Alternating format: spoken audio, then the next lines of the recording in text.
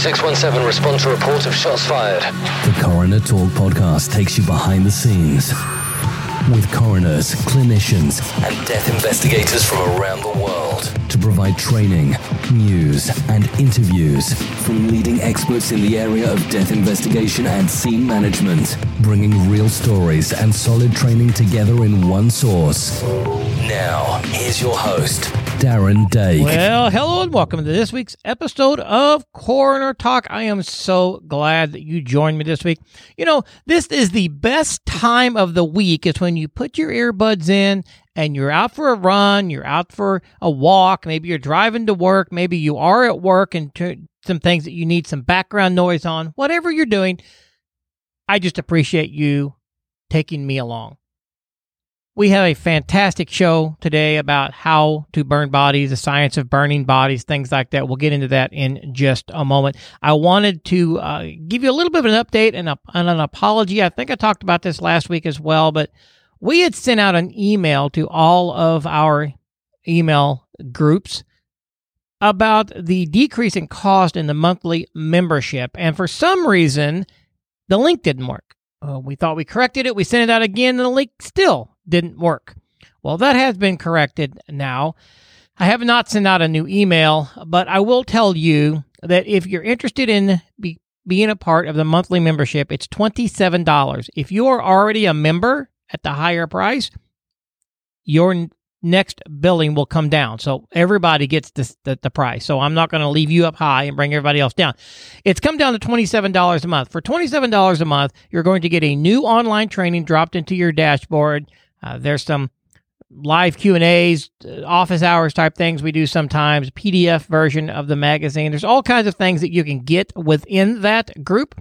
And for $27 a month, you're going to get all of your ABMDI credits during the time that you need them. You're going to get other ongoing training. You're going to get access to group conversations, things like that.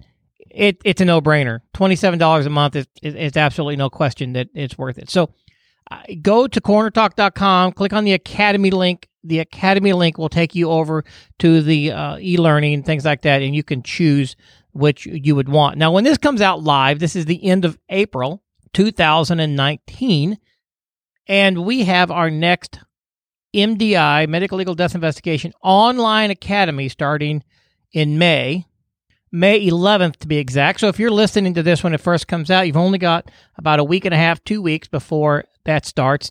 That is a full 40-plus hours online academy. Everything you need is included in that. All the books, all the material, everything's downloadable. And then, of course, you get an option to take the national exam after that. So please jump over there if you're interested in this spring getting your medical legal death investigation course. I had some questions. People ask, well, I'm not in the industry. Can I take this course? Yes. So this course is designed not only for those that are working in the industry and want to further their career, get some better education, maybe continued education hours for ABMDI posts, things like that. It is also designed for those folks looking to enter the industry. We start you from the beginning of what medical legal death investigation is, and we go through all kinds of cases, all ways to investigate certain things, ways to draw talks and crime scenes, and all kinds of. We will walk you through it. That's what this courses do, is to improve your skills or help you get started. So that is a great course. It starts every other month, and in this case, it starts May 11th. And then, of course, the last thing I'm going to mention is if you're looking for some short courses like service and buried body recovery, some interview interrogations, a week or 2 week long crime scene investigation course, all of that stuff is hosted at our facility in Missouri. So go to our website, again, the Academy website, and look at the current training schedule. We can even bring some scenario type training to you. I know we're going to Maine this year. We're going to Mississippi this year. We're going to Arkansas this year, Missouri this year. We've got a lot of states that we're looking to take some training to. And if you want us to come, me or somebody else to come to your state, we can do that as well. So without any further delay, let's get into today's conversation. All right, so let's talk about today's show. Today I want to talk about the science of burning bodies, the science of burn victims. What can we learn as death investigators from a victim that's succumbed to a fire. Now, maybe the fire is the cause of death. Maybe the fire killed them, or maybe they were dead prior to the fire. And how can we tell that? And what are some things that changes in the body? What are some things we can see? What if there was a prior injury? Can we tell that if the body is very burnt? How burnt can it be before we don't know anything? There's a lot of science around that. And I'm going to have back on Dr. Elaine Pope, which is a forensic anthropologist, and she is an expert in the study of burned bodies and burned body evidence. And so we're going to talk at length today about how to investigate, what to look for, how you can see changes in a body that's been burnt, and what to look for that doesn't look correct. So, has his body been moved or changed, or what's wrong with this picture, so to speak? We're going to talk about all of that today as well. So before we do kind of a long interview, so without any further ado, let me get right into that interview. Dr. Elaine Pope. Adjust your earbuds, turn up those speakers, and hang on. It's now time for this week's featured conversation. Dr. Pope, welcome to the show, and we're glad to have you today. Hello.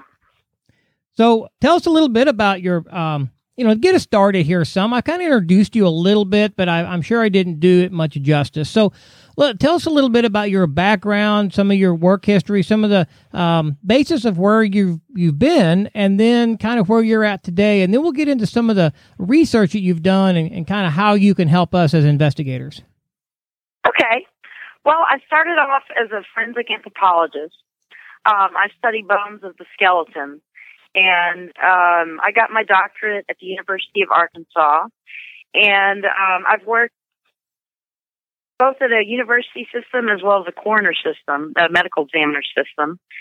And basically, I burn bodies and study the burn patterns that are created in the skin, in the subcutaneous fat, in the muscle, and especially the bone. And that's where I become interested in where heat meets the skeleton and the burn patterns that are produced on the skeleton. And now currently you are in Virginia, is that right? Correct. I'm in at the medical examiner's office in Tidewater District in Norfolk, Virginia. And I do autopsies at the medical examiner's office and also do forensic anthropology. And so there's opportunities, I guess, that sometimes people will send you information or you can consult and things on certain cases outside of Virginia sometimes, right? Correct. Yes, I do private casework. People will send me pictures of burned remains and ask me to talk about the patterns and possibly the duration of how long the body burns for. That helps them out with narrowing down an alibi. So we have the burn patterns, we have the duration. A lot of times we look at the body within its environment in terms of how it burned, because a body's going to burn differently in a house fire than it will in a car fire, just because of the size of the environment. Like, say, for example, a car fire is a lot smaller and has a lot of combustible fuels in it, so it'll create burn patterns at a much greater rate than, say, in a structure fire that has, wood furnishings as well as plastic furnishings. So it's a broader space.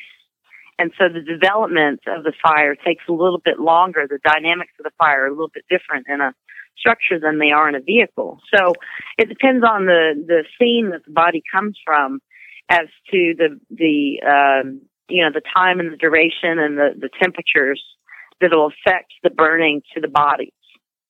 Right. And I want to get into some of those individually with structures and with houses and different things. I want to back up just a minute and want to talk a little bit about some of the research. I met you at a conference, and I was fortunate enough to be able to sit with a few other people and at your same table and have lunch a couple of years ago. And you're a very fascinating person. And you had talked about some research that you had done, and I find it fascinating too for our listeners to talk about some of the research to show that this is not just textbook. These are actual research that you've done on body parts and on bodies. So tell us a little bit about some of the research that you've done, some of the different types with the body parts or with the environments that you've done, and what you found out of some of those over the years. And basically, what I'm doing is I want to set the groundwork to show, number one, that obviously you know what you're talking about, and number two, it kind of gives us basis for our listeners to say, wow, I didn't even know that research was even done out there, because this is something that isn't necessarily talked about. Okay, so the research I do it every year out in California, San Luis Obispo, California.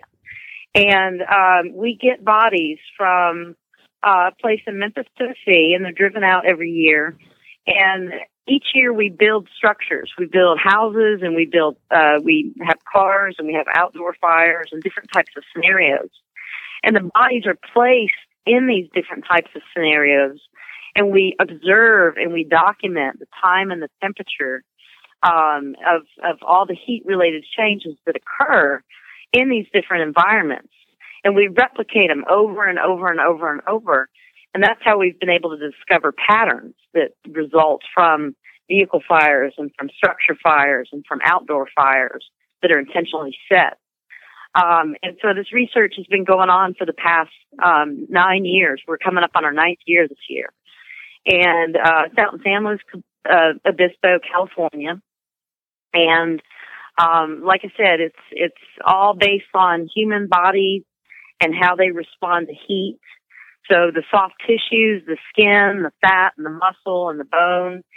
And it's a teaching course as well, and students get to participate in the burning process. They get to observe bodies burn, so that way the next time that they go to testify in their court cases, their casework, they can say that they've seen a body burn and they understand the mechanics behind it and the process behind it.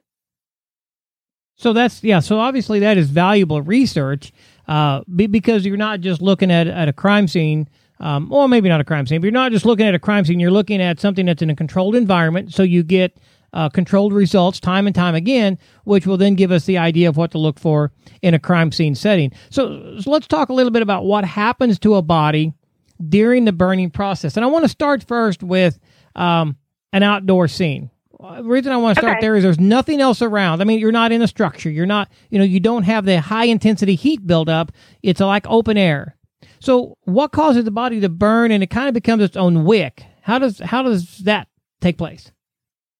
Correct. Okay. So we've done bodies outdoors in the absence of structures and in the absence of vehicles. And we've done them with ignitable liquids, where ignitable liquids are poured onto the body. And the ignitable liquids will burn for the first 5 minutes, and then they basically burn out. And then if you get the development of a skin split on the body, which exposes subcutaneous fat, which becomes basically a fuel source in the fire, if you have those things in place, then the fire transitions from an ignitable liquid fire to a subcutaneous fat-fueled fire that can burn on its own for actually hours. Because the human has so much subcutaneous fat in their body. They've got it under the skin, they've got it in visceral fats, and then also in marrow. So the body can burn on its own for several hours in an outdoor setting. And it does so first by changes in the skin. And what we see, the earliest changes that occur are going to be blisters in the skin, followed by skin splits, because your skin is really elastic. And so it starts to split open when it's exposed to heat from shrinkage. And then it exposes the layers of subcutaneous fat underneath, and that liquefies and it renders out and it becomes absorbed into whatever is surrounding the body. So if the body's wearing clothing, it can become absorbed into clothing. And that turns into what's called the wick effect, where basically you've got subcutaneous fat that's liquefied and rendered becoming absorbed into an absorbent material like clothing or like, carpeting or wood floor, or outdoor, if we're talking about outdoor fire, it could be into the surrounding dried grass or any other materials under the body. So that'll sustain, as long as there's subcutaneous fat coming from the body through the skin split, then you'll get a sustaining of the fire. And it'll continue to burn on its own for several hours if left unchecked. So it's not a very high temperature fire. It doesn't put off a lot of light and doesn't put off a lot of heat. But it is a process that continues going, and the body will render down to muscle and down to the skeleton within several hours of burning on its own. So why is it sometimes, and like I've worked cases where an older gentleman was out burning leaves and ended up with a heart attack, and the fire continued to burn to him, and then he did get burnt, but then burned past. And we've had, 3 or 4 cases over the last few years like that where, the fire burnt past him. We find him charred and in some form of burn, but the reason why I guess he never continued to burn was because there wasn't enough heat to split skin, or the clothes didn't catch right, or there's probably a lot of variables there, but why would some bodies burn quicker than others when yet it has fire all around it? Well, it depends on the amount of subcutaneous fat that the victim has. If you have a really skinny person, they may not have enough subcutaneous fat to continue a fire. It may burn for like a few minutes, or, maybe even, 30 minutes or so, or up to an hour. But somebody that's got a little bit more subcutaneous fat, and of course it comes down to the individual victim. If they're male or female, females are going to have higher concentrations of body fat than males do. The age of the victim comes into play, in terms of how much subcutaneous fat is present. Elderly people, a lot of times lose a lot of their subcutaneous fat and lose a lot of their muscle mass. And, so it comes down to the victim's body size, and, as well as the conditions of the fire. Is there, are the temperatures significant enough to cause splits, or is it just enough to singe the hair and the skin? Is there wind? We experience that out in California, where we have nice winds that come through, and they ventilate the fires very, very well, and leave nice burn patterns on the bodies as a result of that. And so, as opposed to like stagnant air that you would find like maybe down in a higher humidity area like Florida, where you wouldn't have such winds like what we see. So there's different variables that come into play. The types of clothing that the victim's wearing, the tightness of the clothing. Are they loose fitting? Are they tight fitting? Because tight fitting skinny jeans aren't going to burn very well, but a loose fitting skirt would burn a lot better than tight fitting clothing, because you got to have oxygen, you got to have air and circulation and heat and all those variables to sustain the fire. And so it just kind of depends on, like I said, it all comes back down to the victim as well as variables of the fires, to how they burn and what comes in contact, what body parts come in contact with the heat. And obviously I know that the body fat will burn a lot quicker. Like we all know, fat will burn, but then the muscle burns, but not as fast as the fat. So does it, when the fat renders down, does that help the muscle to burn, or will the muscle actually burn on its own if the heat stays high enough? Well, the muscle, okay, so you have skin, which is really thin, and it burns pretty quickly because it's the outermost layer of the body. And then it exposes the fat, and that's the next layer. Underneath the fat is muscle. And muscle is a very poor fuel. It's very dense and it's very fibrous. And it doesn't burn very well. So as far as a fuel source, muscle is not it. We look at subcutaneous fat as far as fueling the fire, but muscle protects the bone. It protects the inner skeleton of the body. And it does so in layers. And so we see that different body parts have different layers and thicknesses of muscle. So you've got more muscle in your thigh than you do your fingertip. And so basically, your thigh is going to remain protected a lot longer in the fire as a result of more muscle protection and more muscle mass, as opposed to the fingers, which will burn off a lot quicker. The soft tissue and the muscle will burn off a lot quicker, but the bones remain. And that's one of the things I study is, once the muscle burns away, what happens to the bones that are underneath? And that's usually what's left for investigators in advanced cases of cremation The bones are the things that remain of the victim from those scenes. Well, on an outdoor scene, how does the burned body, how does it affected by insects? That's where entomology comes into play here. So are insects just as active on a body, after it's cooled, of course, but just as active on a body that's burnt, or they shy away from it more? Or will it really change, and I'm not asking to be an entomology expert, but will it really change the time frames, not during the burning, I know, but after it's cooled, and if there's anything left? Do insects start colonizing just about the same as they would on a non-burned victim?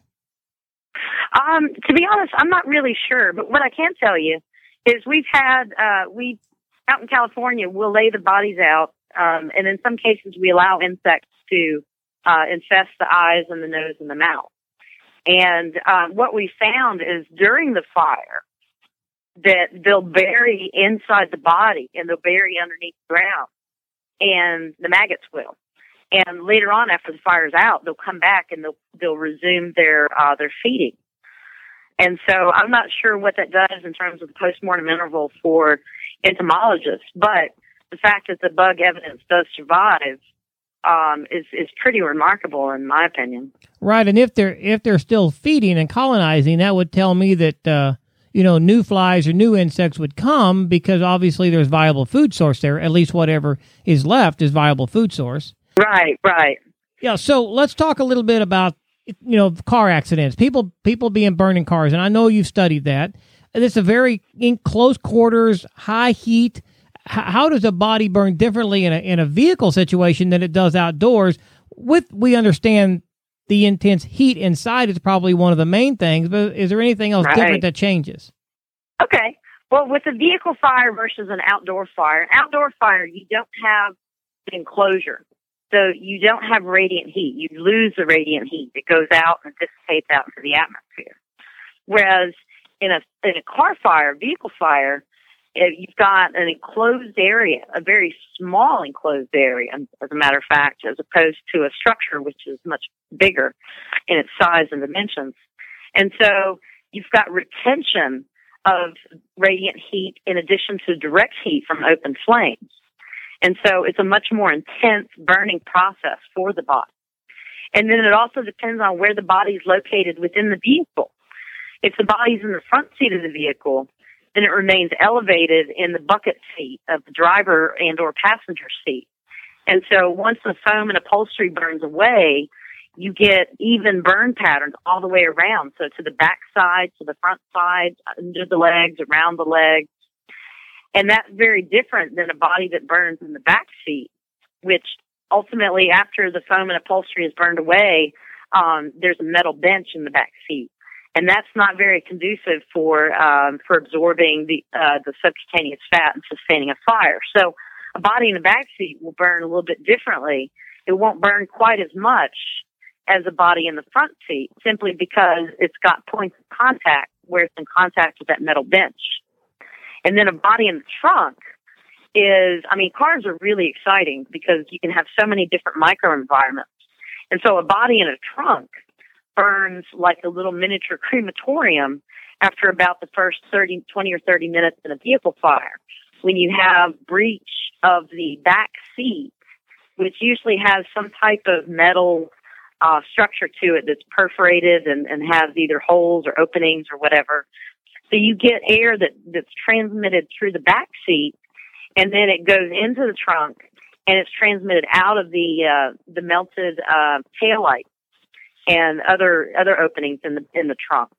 And so you get this nice gas air mixture or flame air mixture inside that confined space, which also has a lot of elements of radiant heat as well.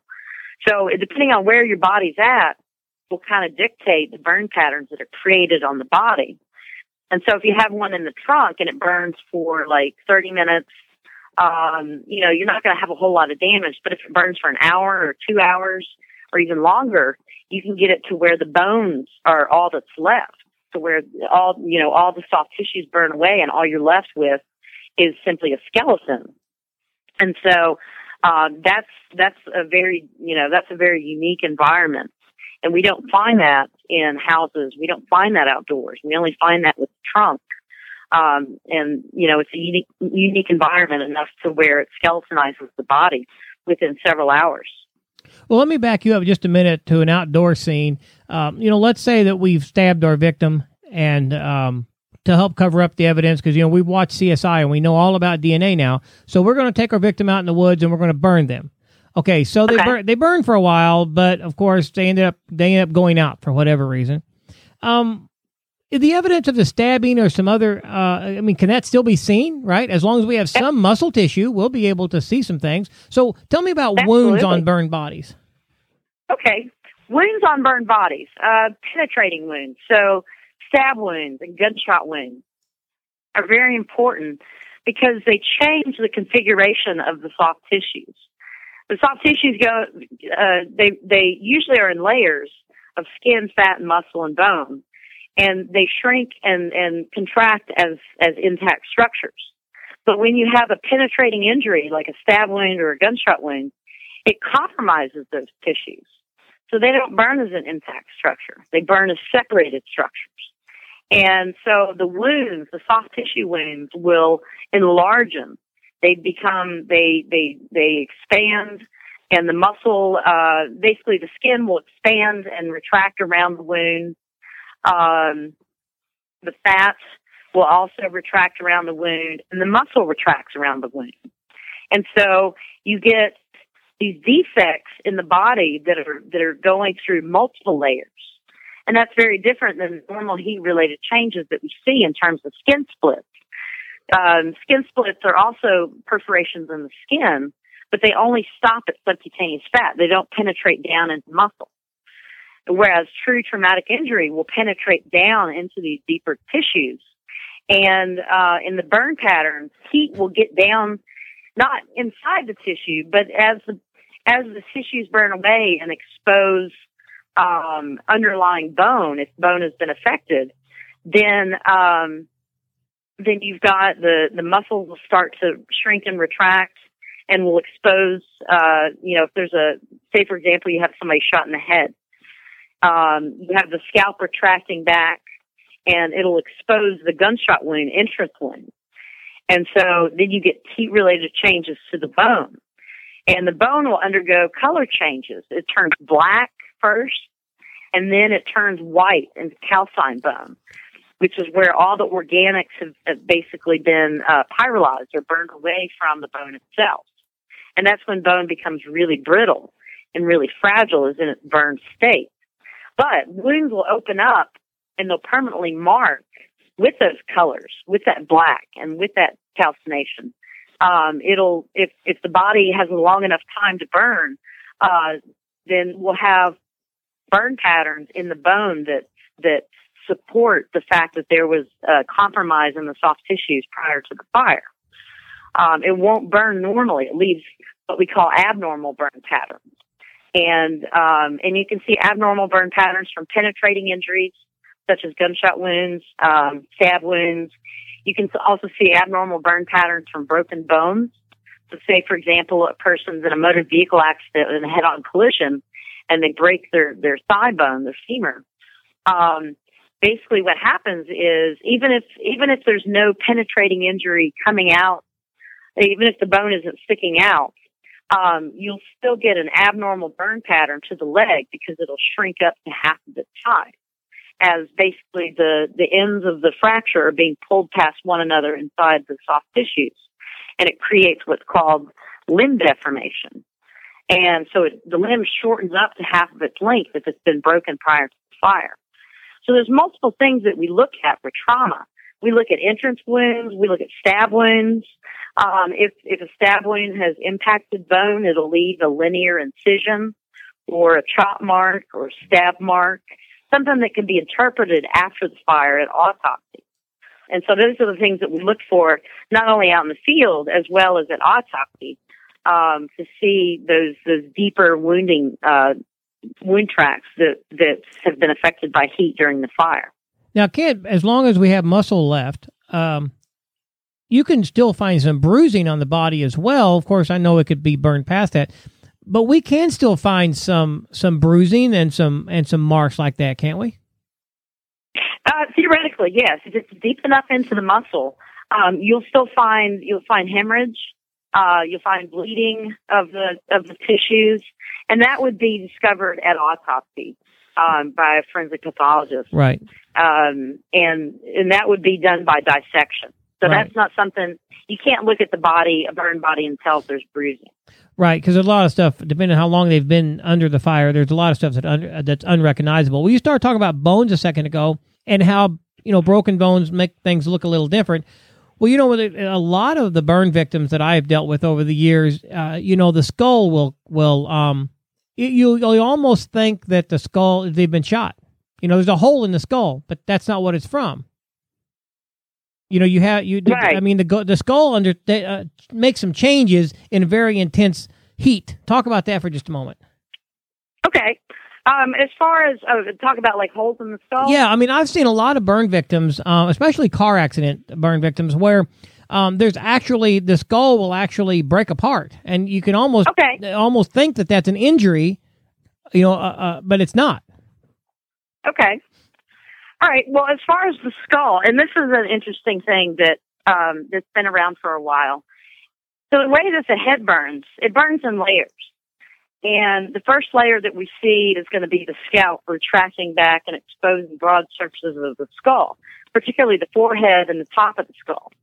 Whereas everything below your eyes is thickly protected by muscle and soft tissue. So everything below the eyes, like your cheeks and your neck and everything else, is very well protected. But the top of your head is poorly protected by the scalp and by skin of the forehead. And so that burns off pretty quickly in the fire within the first few minutes. And basically, what's left is broad surfaces of the skull, which is flat. So it's different than long bones. Long bones, basically, when they burn as a result of muscle shrinking and contracting along the axis of the bone. But with the skull and the scalp, you've got it exposing broad surfaces of the skull. And then once the skull bone becomes exposed to heat, it starts to undergo color changes of charring and calcination. Well, in the process of calcination, you get microscopic little fractures in the surface that's exposed directly to heat. And those little fractures sometimes will cause heat fractures in the skull, and which can be, to the novice, they could be interpreted as traumatic fractures, but they're normal. They normally form during the fire, and in some cases they can break away during the fire. But they particularly break away during suppression. If the body is hit directly with a straight stream during fire extinguishment, you can cause parts of the skull to become detached, and which exposes the inner brain. Used to there was kind of a myth out there called the exploding skull theory, that if you had no trauma, that it meant that your brain had no holes for any of the steam to vent from, and therefore the skull in the fire, the brain would boil and cook and everything, and it would cause the top of the skull to explode. We've since found through testing and through research that this doesn't happen.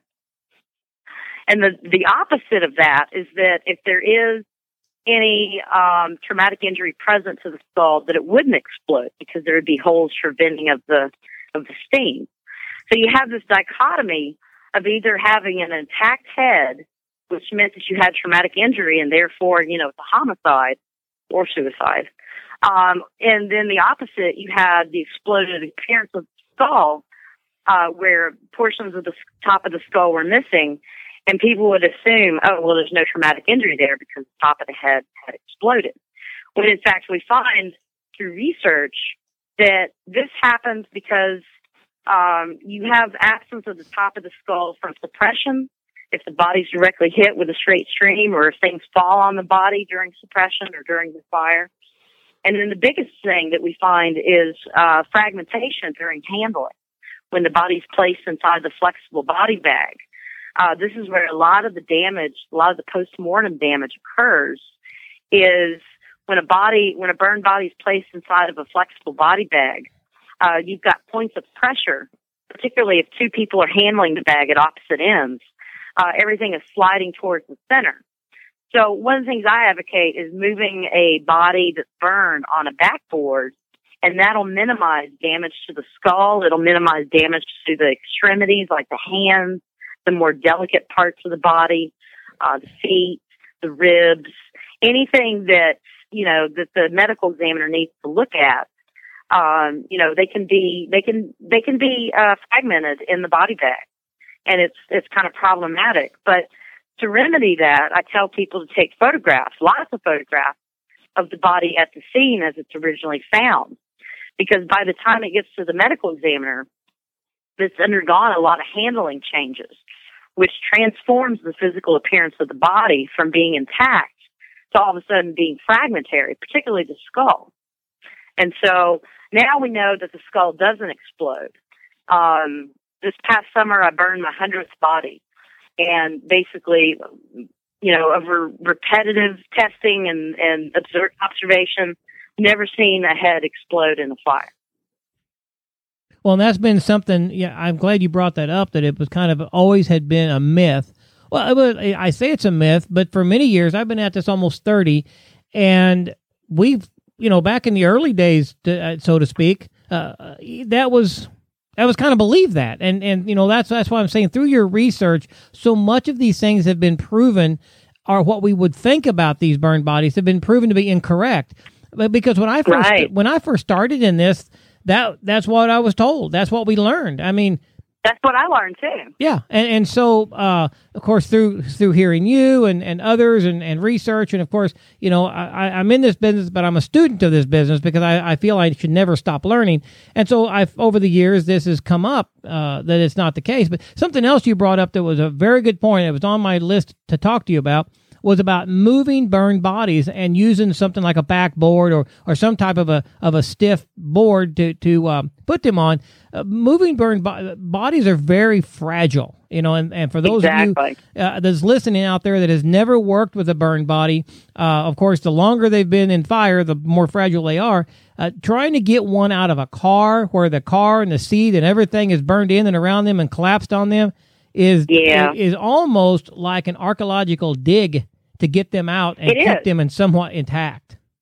It is. It's an archaeological excavation. You're going layer by layer, and you're pulling off debris, and you're pulling off. In a vehicle fire, you've got like the melted headliner, and you've got glass, and you've got fire debris and such on the body, and you do go layer by layer, and it's a tedious process, and it's a difficult process. It's when you got to commit a lot of time and a lot of resources to, and a lot of people don't like fire death because of that. Yeah, to get them out, you got to keep somewhat of a structure to them because parts will fall off in your hand. Right. And so you've got, and then of course the seat or anything else that's got moved around in the car, sometimes it's actually even melted to the body. You've got parts of the seat. So you're trying to pull them off the seat, but the seat and them are now one because the muscles and the polyester foam seat stuff is all connected. And so it takes a lot because moving the bodies is a very delicate process. And it's, one thing on the ground or on the floor, you can slide a body board under it or something. That's a different, though, in vehicles and things where I'm just cautioning all of our listeners to really be careful. If the next scene you're on, you've got to move a body, just be careful with because you're going to lose things. And you could actually not only lose a body part or break it or tear something away that will be damaged for autopsy, you could lose evidence that way as well. Correct. Talk for a minute about what's the term? It's like a boxer stance. How the arms come up. The fetal posture? Yeah. Talk a little bit about that. Why that occurs. Kind of explain to some of our listeners who don't really know much about fire deaths what they're looking at. Okay. One of the most obvious characteristics of a burned body is called the pugilistic posture, and that's flexion of the arms and legs. So instead of most dead bodies are limp, but that's not the case in fire deaths. Fire deaths, the body moves all throughout the fire. And so you've got two muscle groups in your body. You've got flexors, which allows you to flex your arm up nice and strong. And then you also have another muscle group called your extensors, which allows you to relax your arm or extend it out. And your muscles that are the flexors are bigger and bulkier than the extensors. So they override the extensors when they're heated.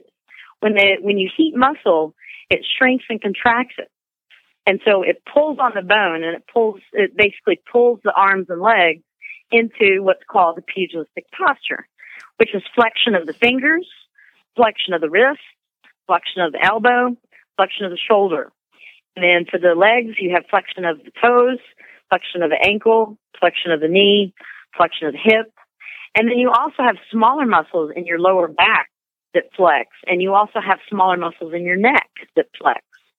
So this is kind of it's called the pugilistic posture because it looks like a boxer stance. And again, this is another one of those myths. Like 50 years ago, they used to think that if you saw a body like this, it meant that they were warding off an attacker. When in fact, through testing, we've seen that the body moves, and it'll go from being completely limp to all of a sudden flexing the arms and flexing the legs and moving during the fire. And in fact, there's movement all throughout the fire. The body will move towards heat sources. Radiant heat is very important with the body. And the body will actually body parts will move towards heat sources during burning. And we've observed that many times. We had a burning trailer, and then we placed the body outside the door as it was, as flames were rolling out. So we got radiant heat onto the body that was laying outside. And the hand was laying on the belly. And slowly the hand raised up and went back towards the open door where the open flame was. And that's because all the muscles and tendons on the back side of the hand were becoming heated and shortened. And so it caused the hand to move, and it moved towards the heat source. And we see this happens all throughout the fire. Wherever the heat source is, it'll dictate where the body moves and how it moves. Interesting. So, and let's move into structures, houses, things like that. Okay. I know that you've done a lot of research with bodies in beds, bodies on the floor, bodies on a couch. And then there's flashover and all kinds of things fires do inside of a house, and which we had one of our firemen on to talk to us about all that stuff. But fire does all kinds of stuff inside a house depending on ventilation. But right. there's a lot of different aspects to look at. Talk to us just a little bit about some of the research you've done on inside structures, and then from there we'll point out certain things. Okay.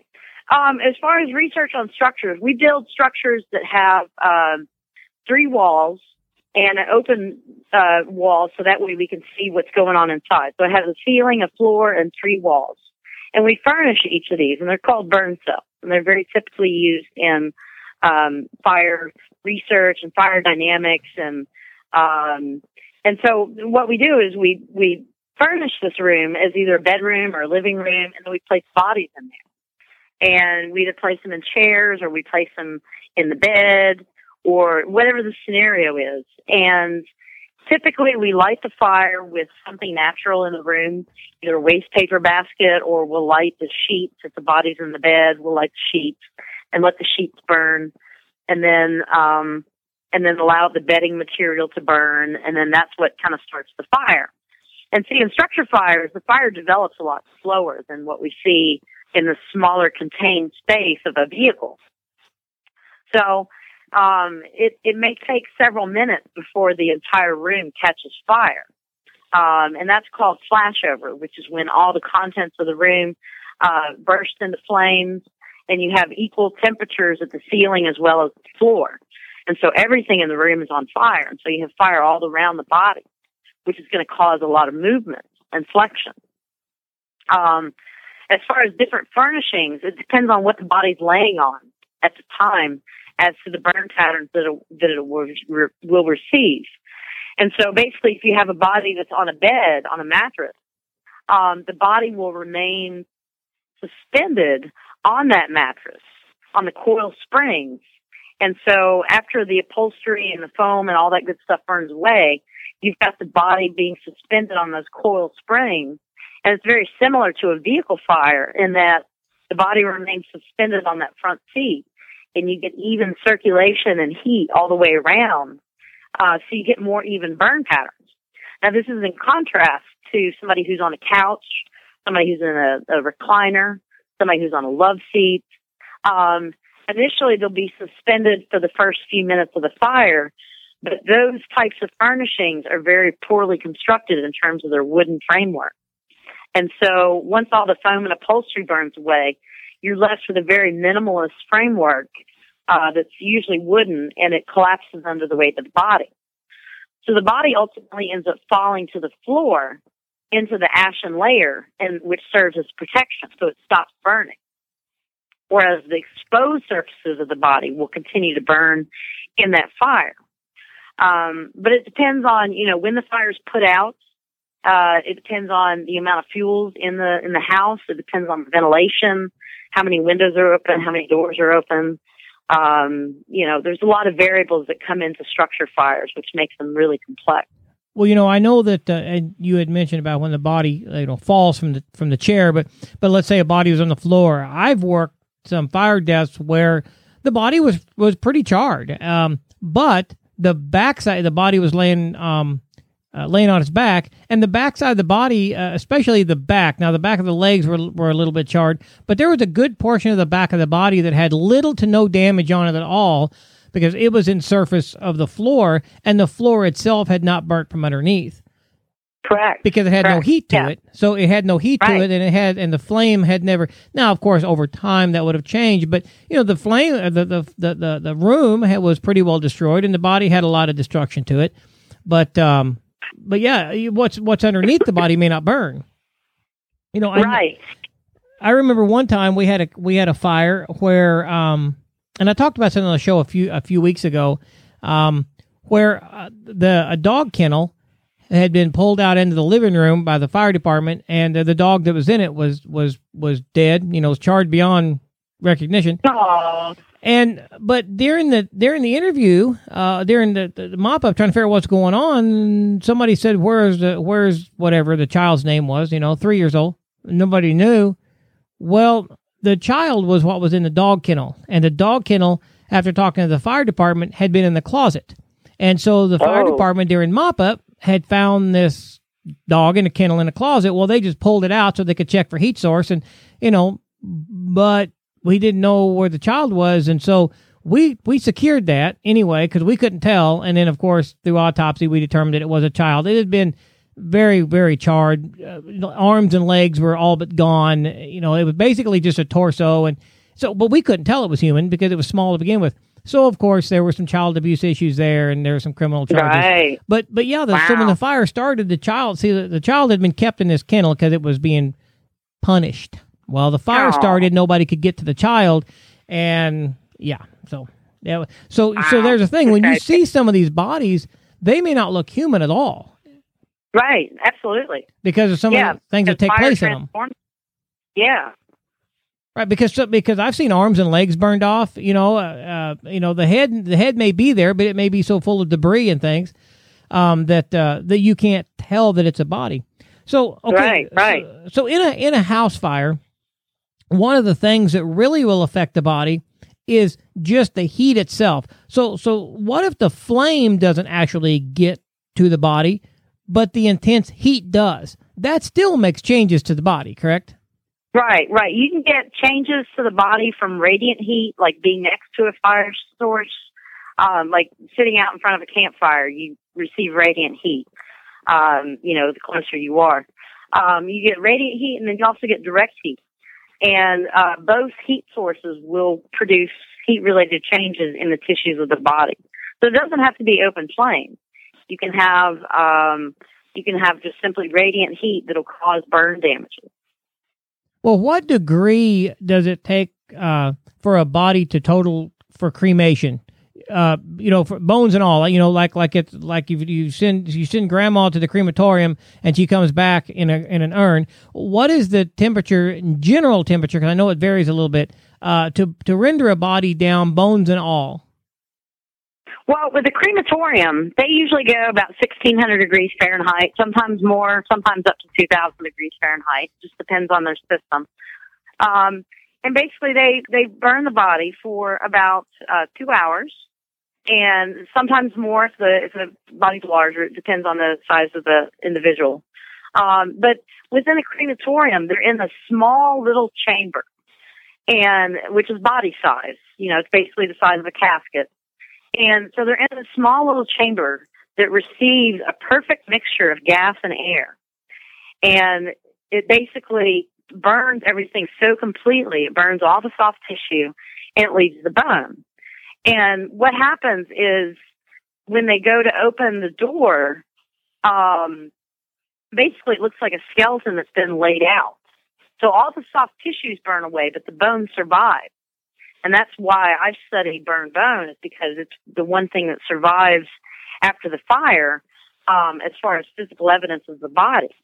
But now what crematoriums do is they take that skeleton, they rake it out, and they put it through a professional, food processor.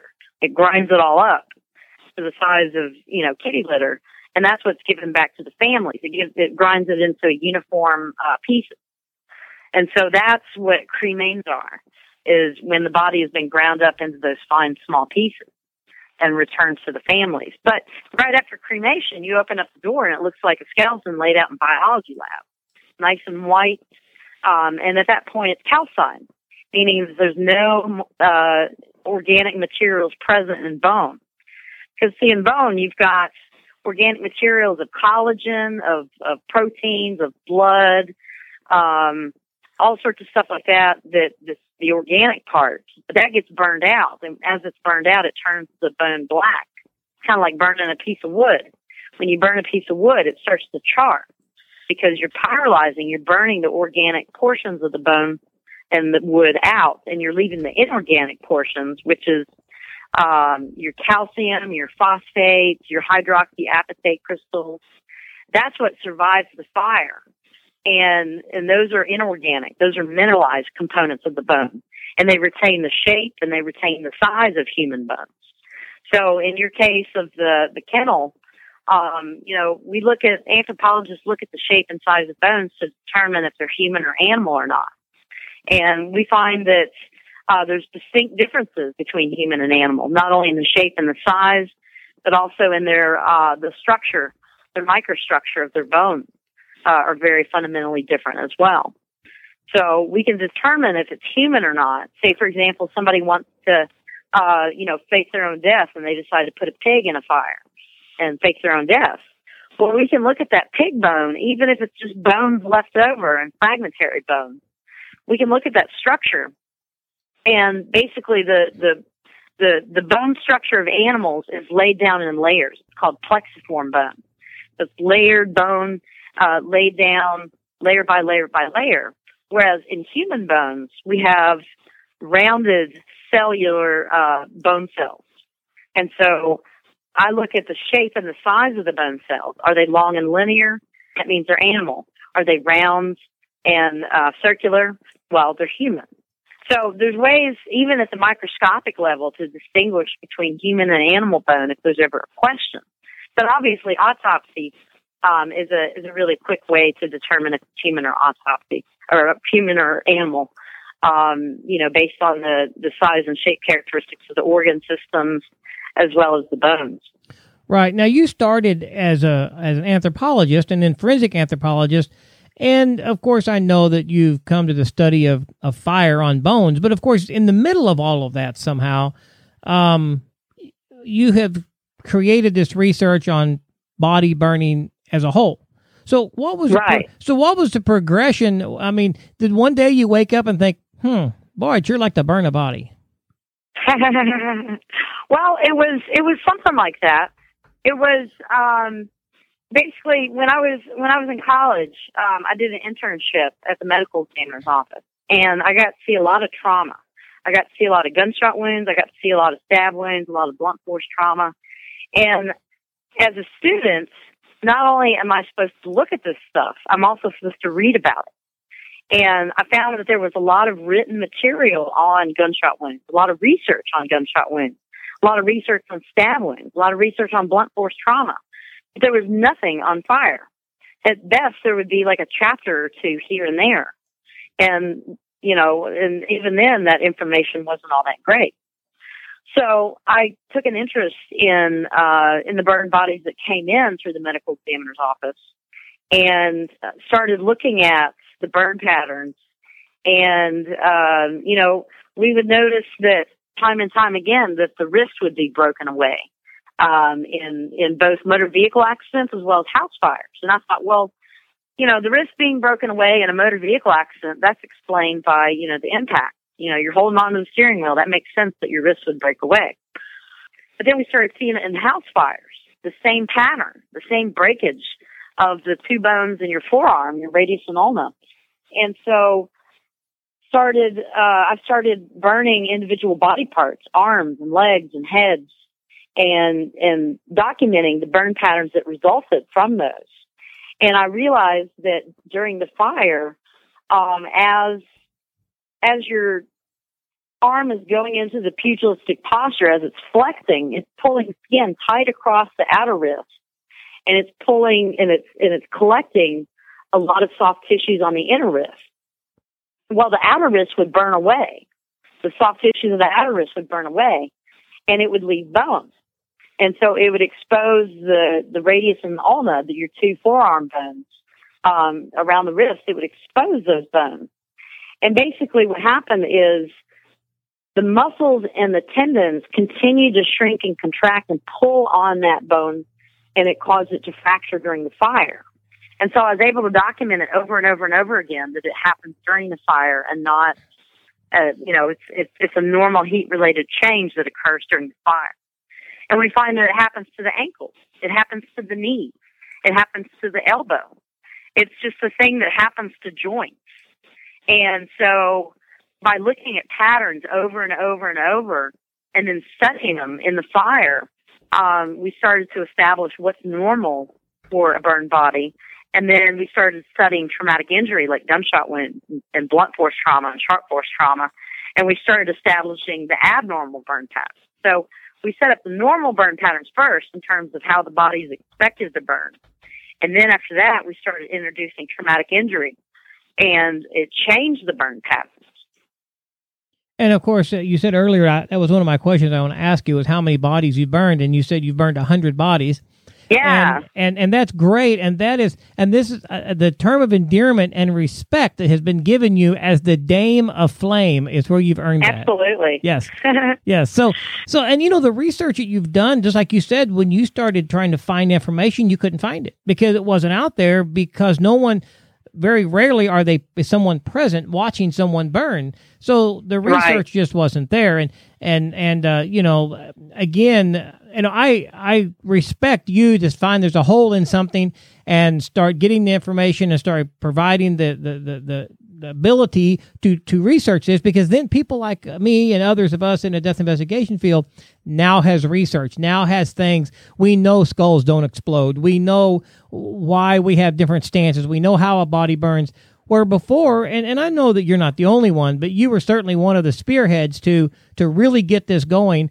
And that's great research. Someone has to lead it, and you've led in this area and have done a very great job at it. We're coming to the end here of our time, and so I'll ask you: is there anything? In a minute, I'm going to talk about contact information. But are there any last words you'd like to lead to our investigators? What are some big things they need to really look at a scene? What's the most cautionary tale you can tell, or something? Okay. Well, the most important thing that investigators can do at a scene is take a lot of photographs. I find that even before the body's been moved, finding the burn or being able to examine the original pristine burn patterns as the body was found in its original scene tells the most about the body. And one of the problems with our medical legal investigative scene, or not scene, but with the system is basically bodies are yanked a lot of times prematurely from the fire scene. And then they have to be examined independent of the fire scene by a medical legal investigator, usually a pathologist or a coroner. And they have to make, their assessment on the physical condition of the body independent of the scene, which a lot of times, you have a little bit of information loss there. So for the investigators that are out there working the scene, the most important information you can provide to your medical examiner, pathologist, or coroner is going to be the original photographs of the body before it was moved. Because once you start to move the body, then things will fragment, things will break away. particularly if the body's in the advanced stage of burning where you've got charring and calcination, you've got exposed joints, you've got exposed bone, particularly of the skull. One of the things that I do out in the California course is we teach people to wrap the skull in saran wrap very loosely, not tight. And of course, it has to be done after it's cooled down.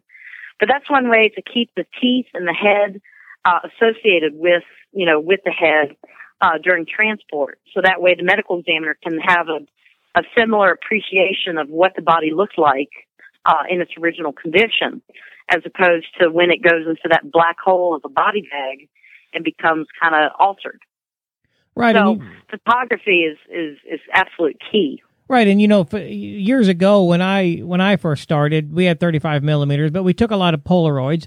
Then we had 35 millimeters, and they always told us, film is cheap, take pictures, film is cheap. Well, now it's free because you've got a digital camera. Once you've purchased the equipment, the pictures are free at that point. And so I'm finding, you have no excuse. Yeah, there's no excuse. I'm finding some of these investigations where I'll consult every once in a while on a death case, and they'll send me pictures, and I may have 20 or 30 pictures. I know. And that's all they took. I mean, I know. And I've had someone who's been 10 pictures of a crime scene. I mean, anyway, that's another program. But I'm not talking about taking thousands for no reason. I'm not saying that, but there's a big difference between 20 and 1,000. I mean, somewhere in between there, we need to get to where we're taking pictures. Hey, let me decide it, or let the court decide, or let whoever's looking at it decide. Oh yeah, we don't need these, but these are great. You just take it. It's cheap. It goes on a thumb drive, and everybody can look at them. So yeah. So for the investigator out there, take pictures from every angle, from every side, from everything. Take pictures. And you have a website, burnedbone.com, correct? Yeah. So what can we find on that website? Oh, burnedbone.com is just my little shingle hanging out there in the world of forensics for people that are curious about burn research, what I do. It's got some articles in there. It's got some pictures on there. But it's all educational. It's to kind of give a little taste of what I do. I've got a little blog on there that talks about when I travel and lecture to various places. It's just a little introduction to familiarize people with who I am and what I do and the research that I do. So it's a cute little website. Yeah, it's very well done. I really like it. It's got a lot of nice graphics on it, and there's a lot of information. So anybody out there listening that wants to get a hold of you, they can, of course, contact you through your website. All the information is there, information about you, how to contact you. All of that is there. Whether they just want to find information or have a question or maybe use you in consulting a case. So that's where they can find you. And I would send everybody there. I'll have links to that in the show notes on the website for this show, and everything that we've talked about will be there. So any of the listeners that want to follow up more, and this is something that the training doesn't stop here. I don't even think we scratched the surface. I think we just talked about a topic, and we never even talked about the topic. So there's a lot of reading and research, and for those of you in the death investigation field, you need to spend time learning it yourself. Be a student of these things because it's a lifetime of learning. And let's look what we've talked about. It's a few things that's changed in the last 25 years. If you learned all about this 20 years ago, or let's say you learned about it today, 20 years from now, there's going to be something different. If you haven't kept up with the learning, you're going to be behind times, wouldn't you say? Right, absolutely. I mean, just a few years ago, there was another myth that if you saw blisters present on the body, people thought that meant that it was an indicator of vitality, that the victim was alive. And obviously that has huge connotations for the family who thinks that their loved one suffered. But we find that blisters occur post-mortem. They're just simply a collection of the fluid in between the dermal-epidermal junction. And it's a normal post-mortem change as a result of heat. It's like heat blisters when you use a paint gun. Right, and that's where I say that it is our responsibility to learn and to keep up with that. So, Dr. Pope, thank you very much for joining us today with this conversation. We've learned a lot, but like I said, we've only scratched the surface, and I want to thank you for your time, and maybe in a couple of months we've got another topic or something specific. Maybe we can have you back on and we can talk again. Sweet. All right, well, I sure thank you. You have a wonderful day. Thank you. You too. All right, I'm back with you. I hope you enjoyed that conversation with Dr. Pope. She is amazing. She is always willing to reach out and help us in the death investigation field with her knowledge. She's so down to earth. Again, Dr. Pope, thank you so much for being on the Coroner Talk podcast and continuing to work with us and be a part of who we are. So I just appreciate everything that you do. All right, as I close up this week, remember, listeners, if you do not have your subscription to the Death Investigator magazine, now is the time to get it. It is a growing publication. It's getting really close to 1 year old. We've got some fantastic writers, some fantastic articles in there. And of course, we also have a place where we list any conferences or training that we can find that you submit to us.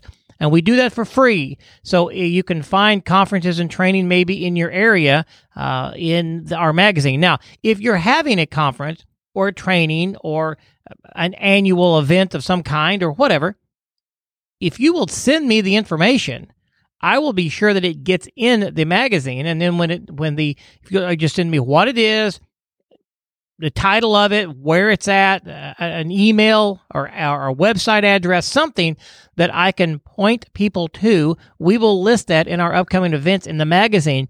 You're going to get a whole lot of eyes on your event by having it listed there. And so it's free, and it's just a service that we do to our readers. So if you have something, please let me know. We have several there now, and I know there's more out there, and I'm just trying to get one place to compile all of that information.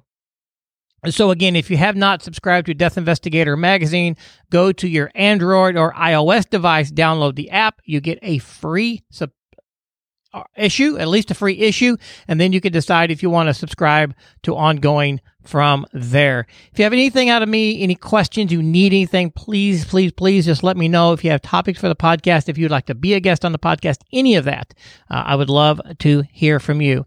So until next week, everybody, find a way to be a blessing, because as I always tell you, if you bless somebody, it'll come back to you tenfold. Above all, till next week, everyone, be safe. Thanks for listening to Coroner Talk, a DSPN media production. Visit our website at coronertalk.com. And be sure to like us on Facebook at facebook.com/coroner training. 3617 1024 scene en route to morgue.